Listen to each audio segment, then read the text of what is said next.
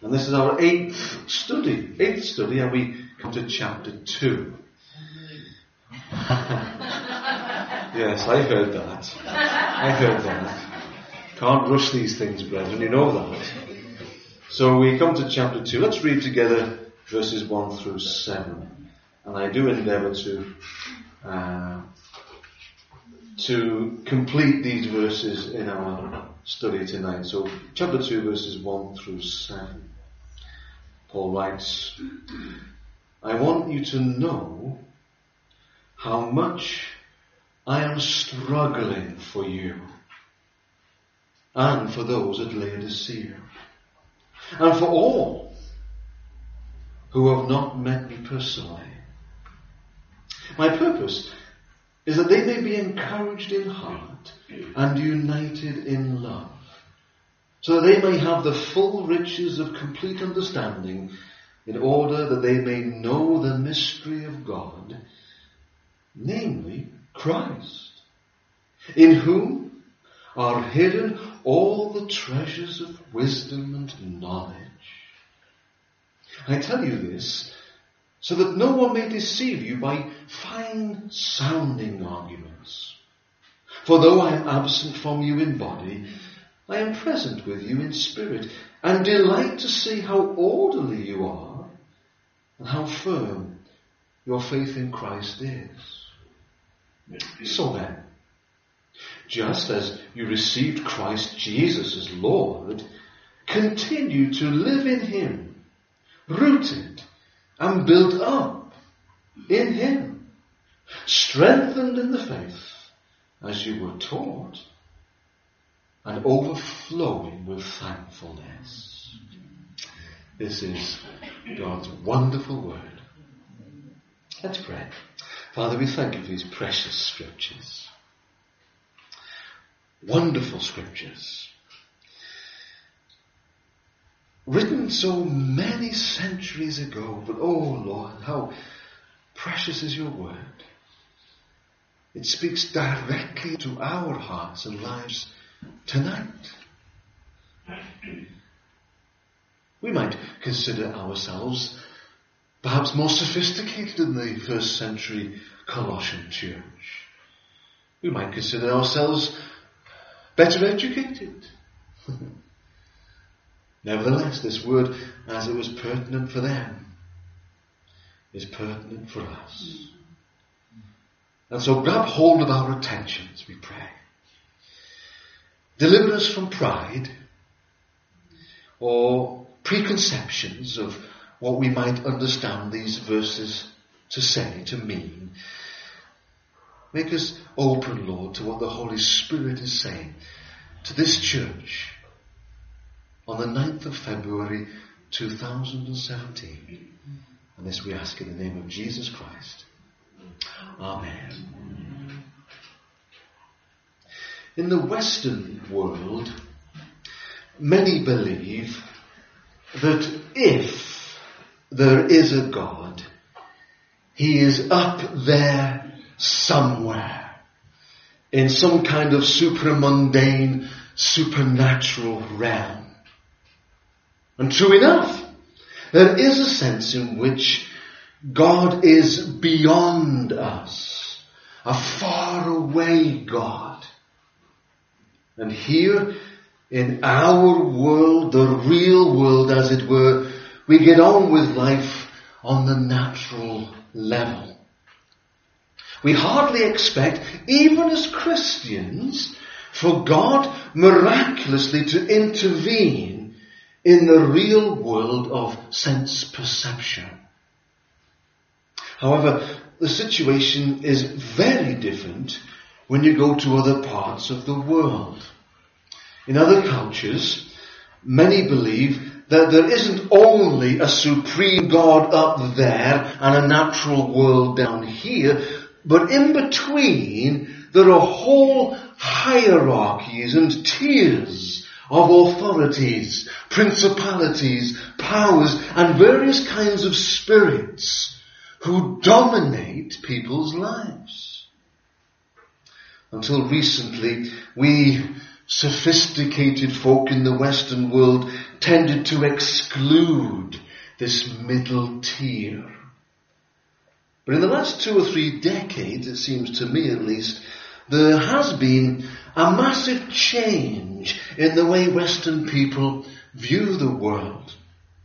Indeed, we're in a time when people, some of them, like you and I, sophisticated, often opt for one or more of the so-called alternative spiritualities that are on offer, and which are believed to occupy this middle ground, this middle tier between the supreme God and the natural world within which we live. And therefore, the reading of tarot cards, for instance, or having one's aura purified, for instance, or visiting sites of so-called harmonic convergence that we might get in sync with powerful earth forces. These have become respectable, have they not? Mother gods and earth goddesses, it seems to me, are in vogue these days. Here in Colossians chapter 2, Paul was confronted with a world full of elemental spirits. Spirits that many believed controlled their lives and needed therefore to be respected and even placated. And that mindset, perhaps somewhat inevitably, was infiltrating the Christian church. It was one of the reasons why the Apostle Paul wrote this letter. Paul here offers hope by explaining why Christians don't need to be controlled by these powers of the middle tier, so to speak. In Christ, Paul maintains that there is freedom from such bondage because there's fullness of life. And so a deepening knowledge of Christ is what the Apostle Paul felt these Colossians were in need of. That's why I've entitled tonight's study, A Deeper Knowledge. Brethren, what was good for the first century church in Colossae, I believe to be good for the 21st century church in Pontypridd. A deeper knowledge of Christ. Paul reminds these Christians, doesn't he, in verse 1, that he is labouring on their behalf. He uses that expression, he's struggling for them. I like that. I'll go further. I understand that. You speak to any minister of the gospel, any pastor worth his or her salt, and they, because of the call of God, will, like the Apostle Paul, struggle for those under their care. Here we have the Apostle Paul with his pastoral heart struggling for these Christian brothers and sisters. He struggles in prayer for them, doesn't he? How often he refers to wrestling in prayer. He often speaks of praying for the brethren. He struggles for them in his writing for them, in his letters and his epistles. He is concerned that they grow and mature and are not put off course by the false teaching that is threatening the church. And the church, of course, in Laodicea included, it seems, in this epistle. God raise up more leaders like the Apostle Paul. Leaders who have such a call, the call of God, upon their lives for a particular brethren, for a particular community, for a particular area or country, that they struggle for those people. And perhaps God is calling you and I to be like the Apostle Paul. That he might lay people upon our hearts in such a way that we might struggle for those people in our praying. We might struggle for them, perhaps in our attempts to communicate with them, maybe converse, maybe email, maybe correspond in whatever way is appropriate. Struggle for people's hearts and lives and souls. That's what's required these days. Too many, it seems to me, are moving into the ministry because it's a mere job. It's an occupation. Something else to do. God save us from such as these. We want those who are called of God and are therefore in ministry because they can do no other. These are the ones that we need, because these are the ones who, like the Apostle Paul, struggle for those under their care. The question occurs to me, how do we reach the point of freedom, the point of sufficiency in Christ that the Apostle Paul is endeavouring to encourage the Colossians into? Well, notice first of all that we are to be, verse 2, encouraged in heart.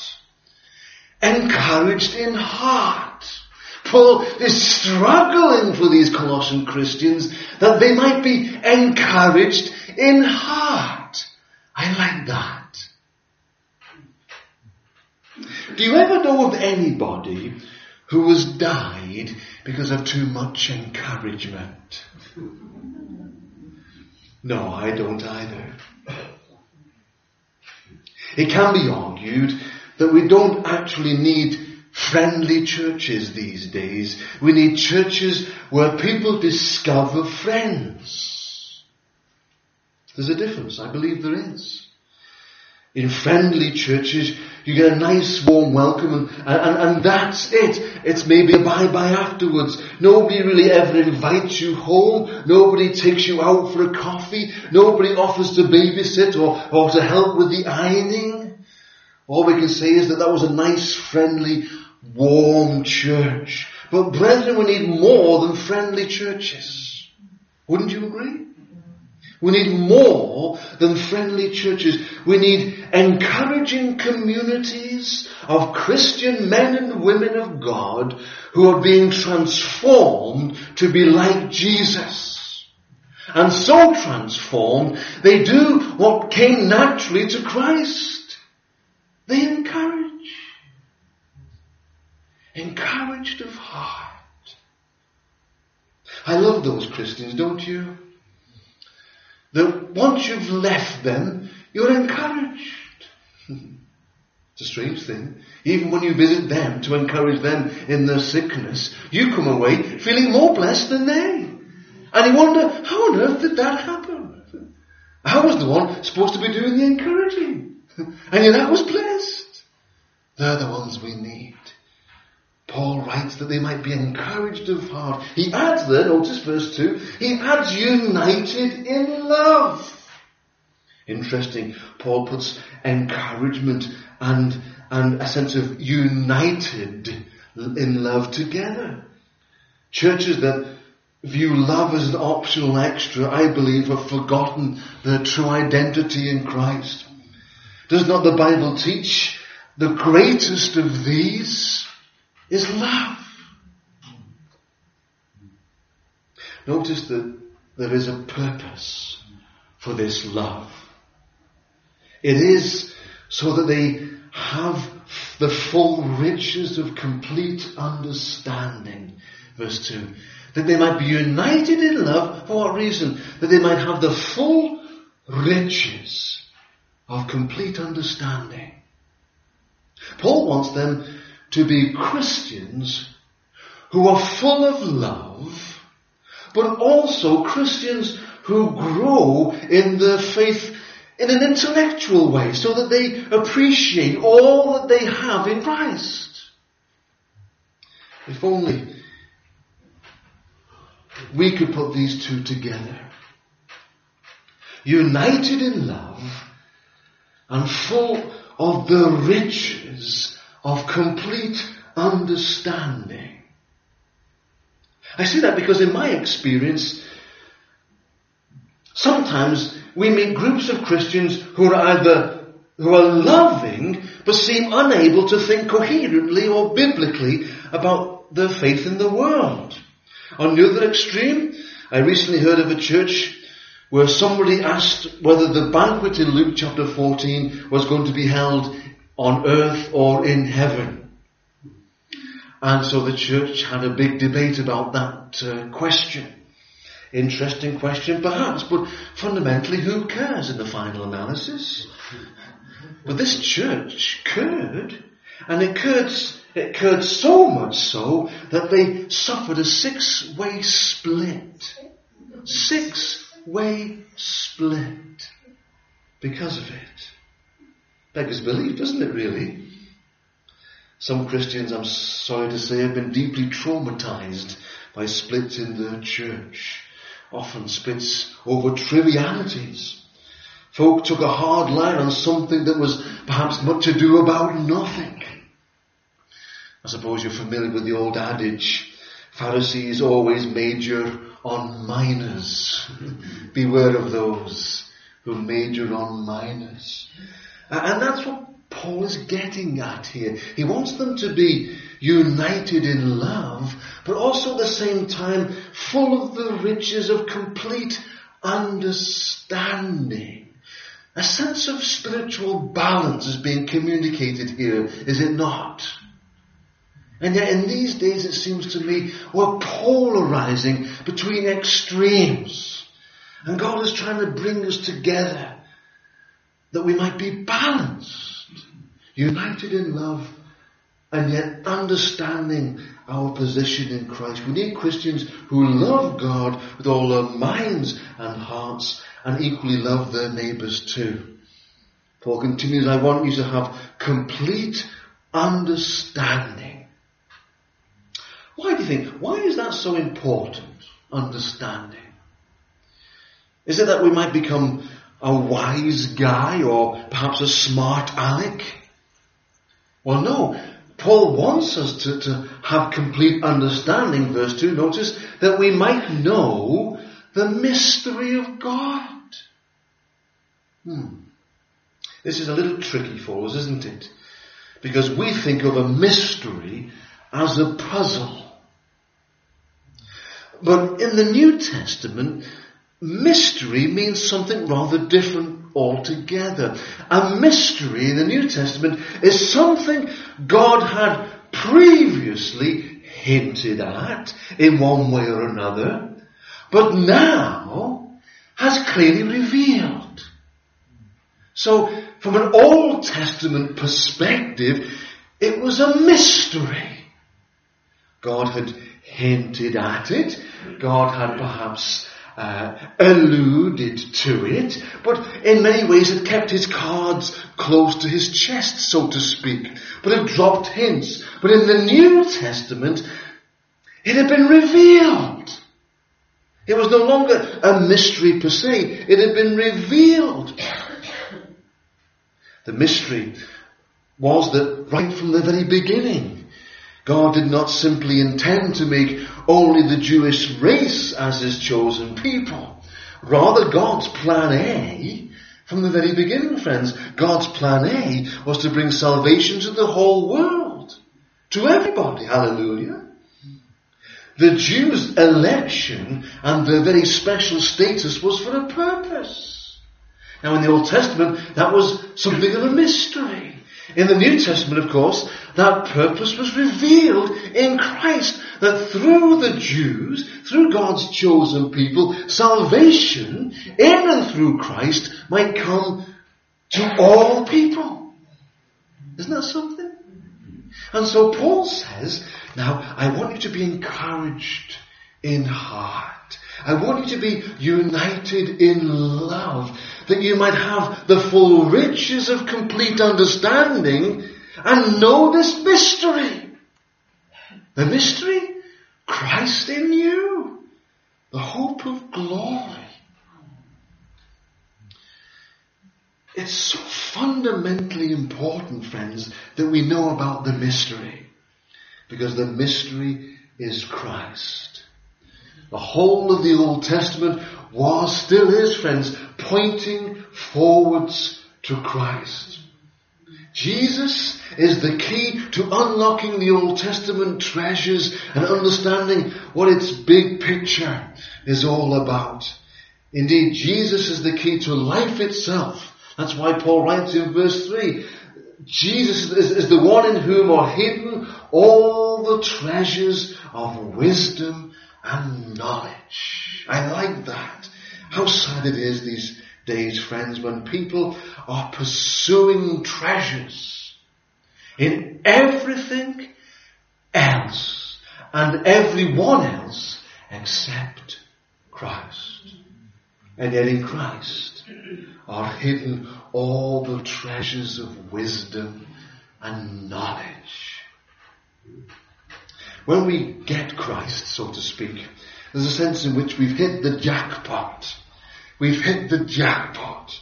He is what everything is ultimately about. Life, the universe, everything is about Jesus.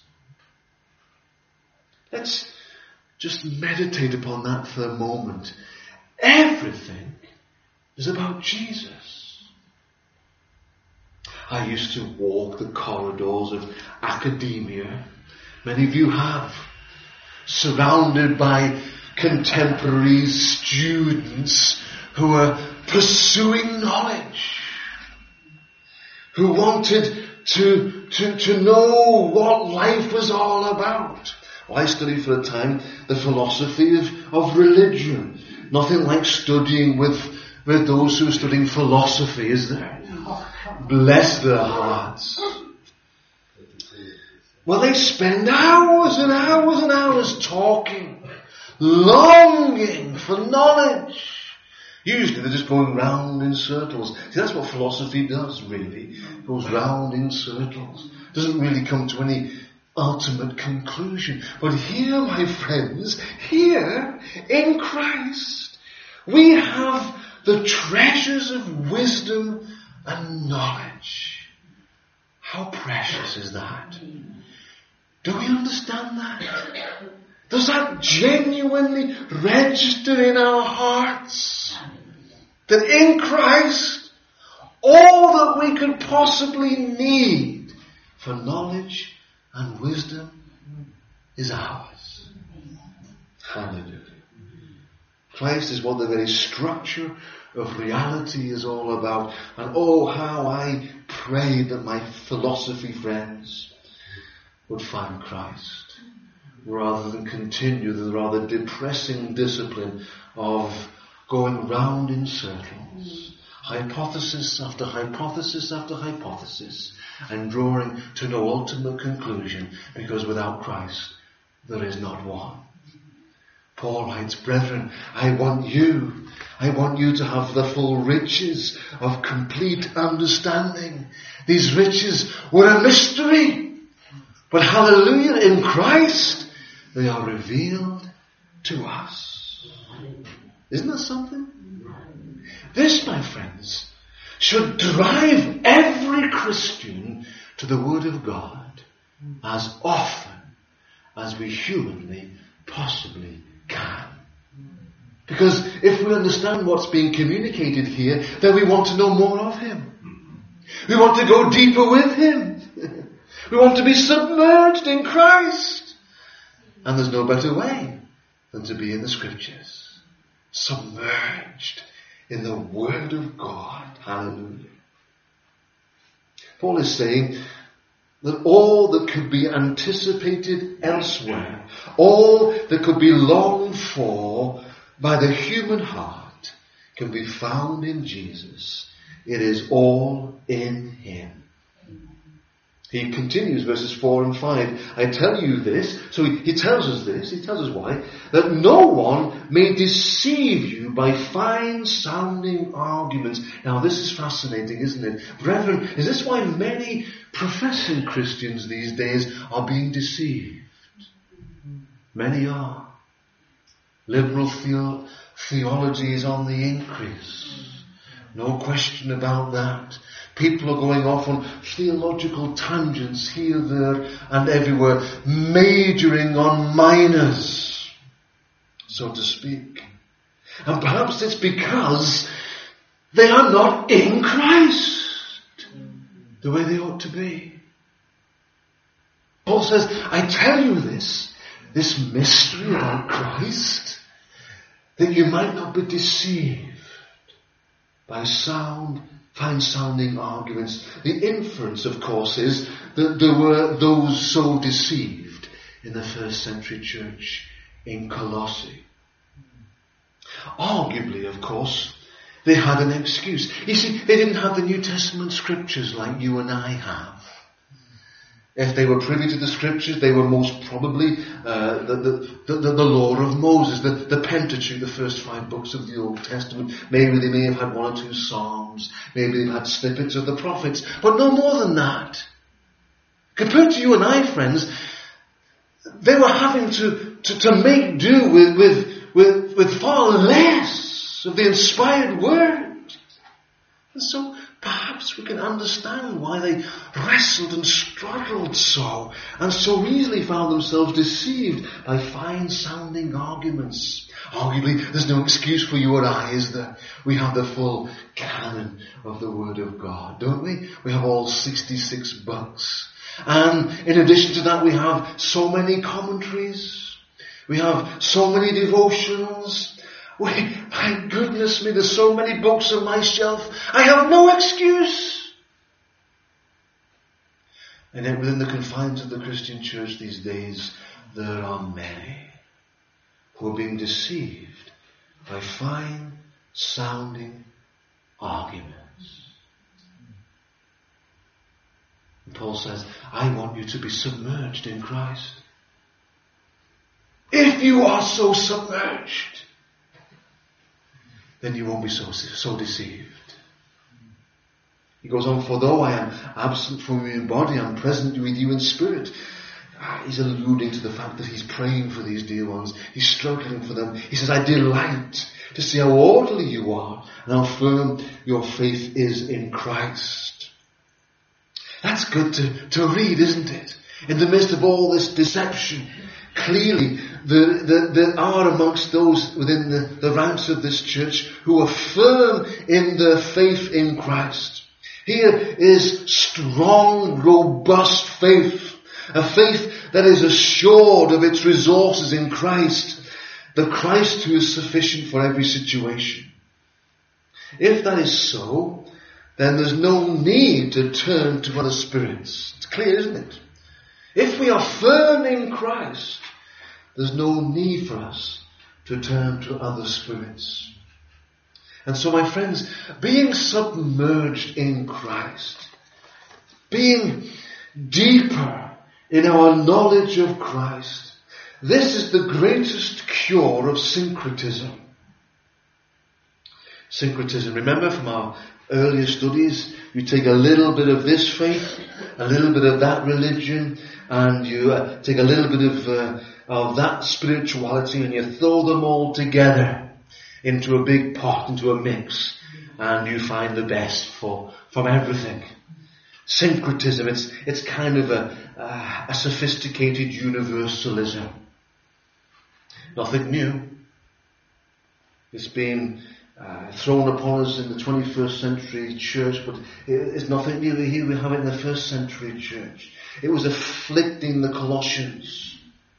The argument was, yes, of course, you can have Jesus, but you can also have help from this spirit, or help from that demigod, or help from that idol. Throw it all together in the big mix, and you'll get the best of all the worlds.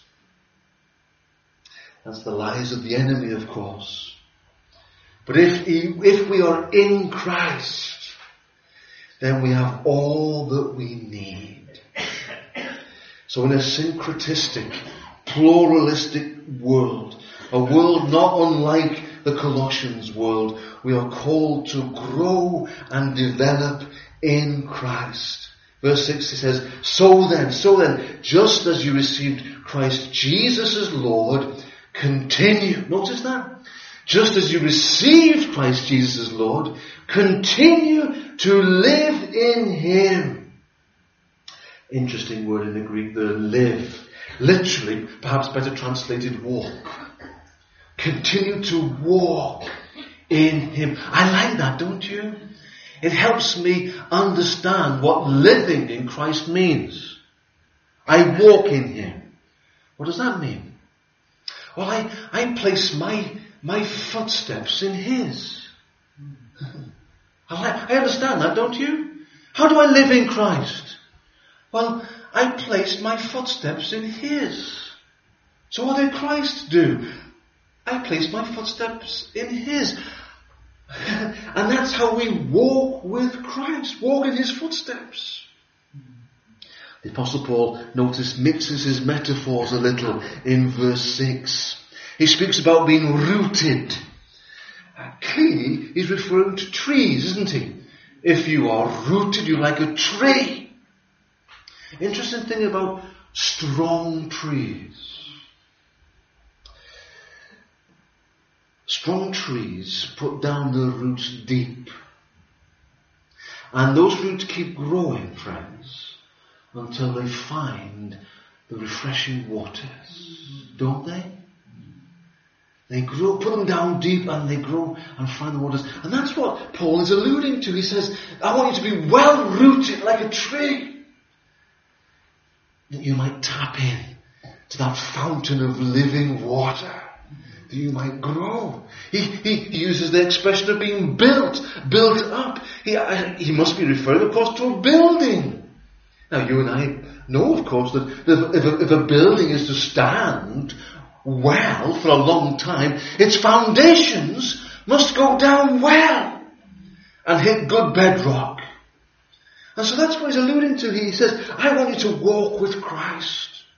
Put down your roots so you tap into that fountain of living water. You be built up. Make sure your foundations are deep and solid on that bedrock that is Christ, the cornerstone that is Jesus, the foundation that's already been laid.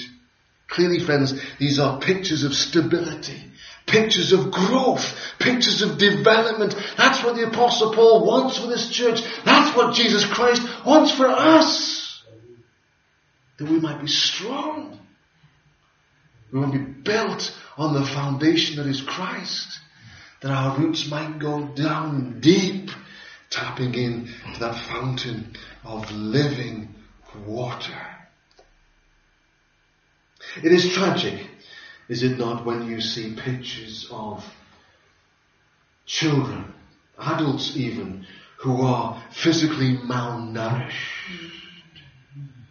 You see these pictures of starvation, and their stomachs are swollen, not because they're full of food, but because they are malnourished. And they don't grow normally. What is more tragic is when you see Christians who have been Christians for years, but are spiritually malnourished. Christians for years, but they have never spiritually grown. Nothing new here. Paul wrote to the church in Corinthians, didn't he?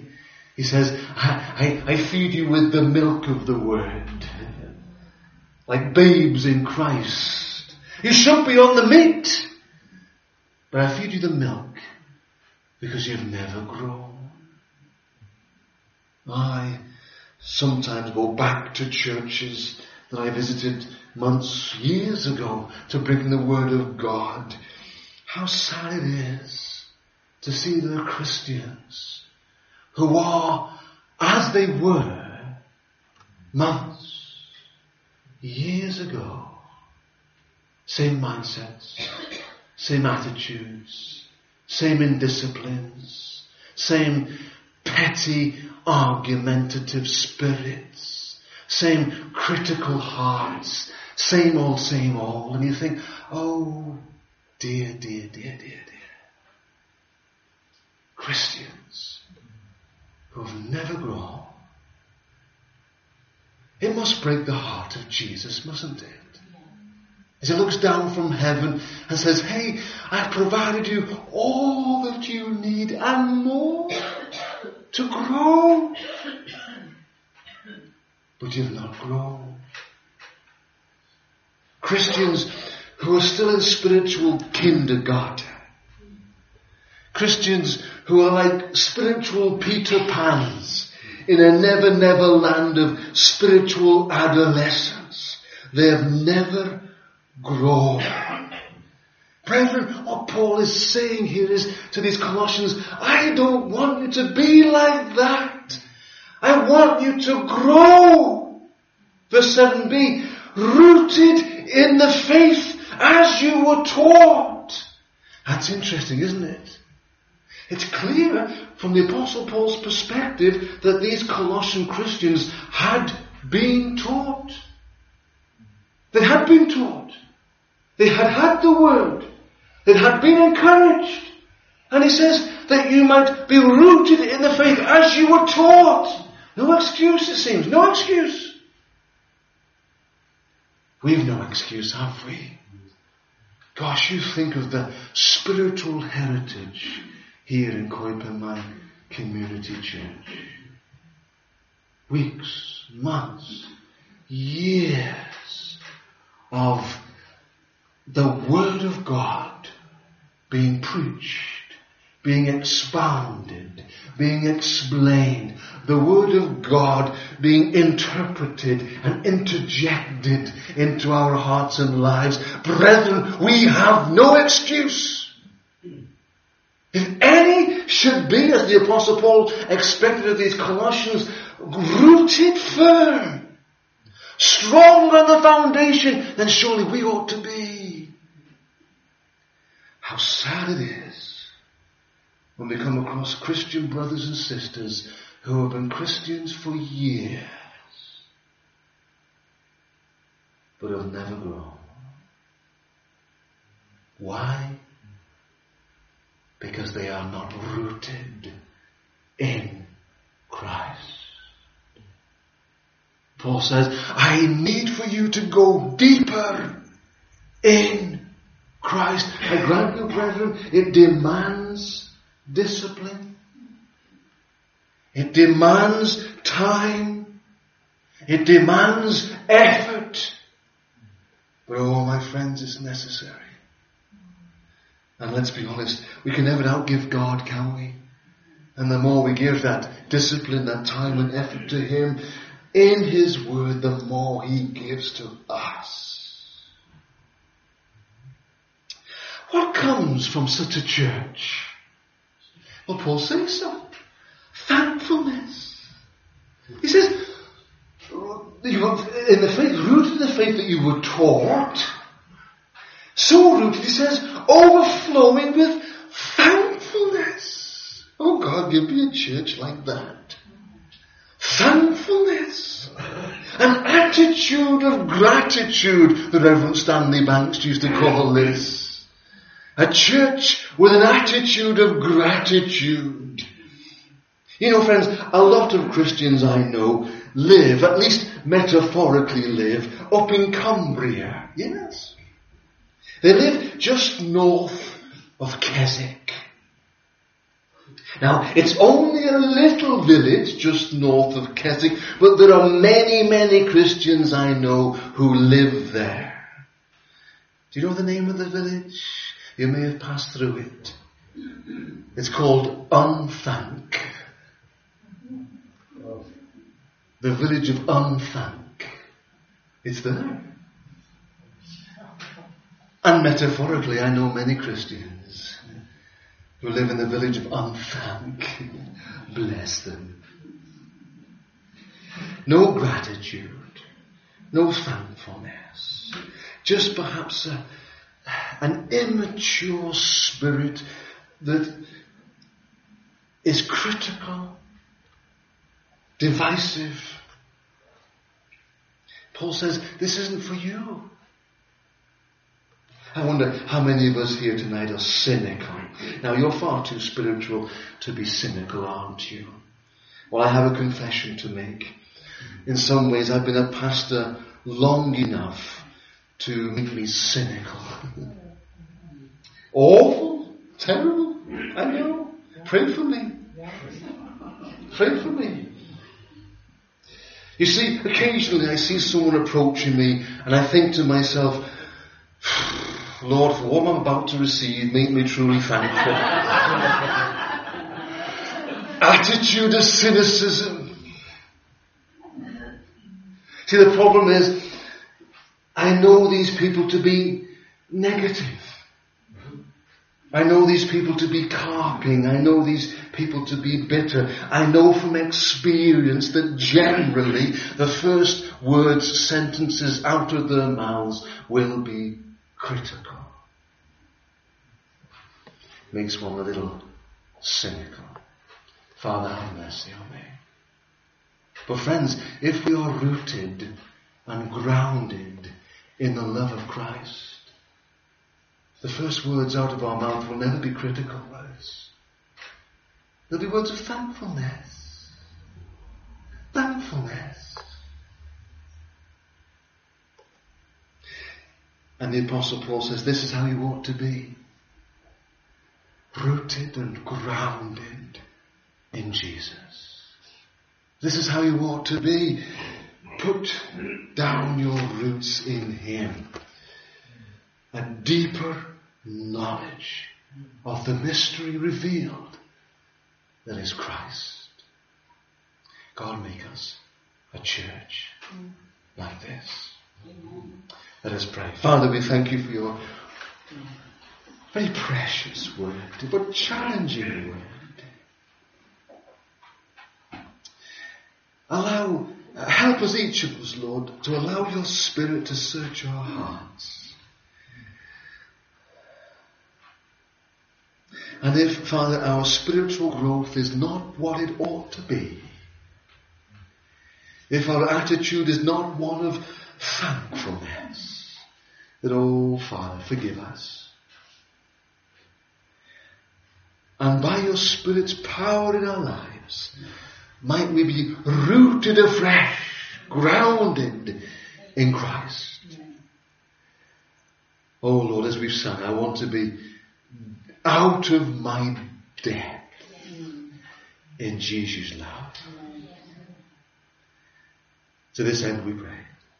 Amen.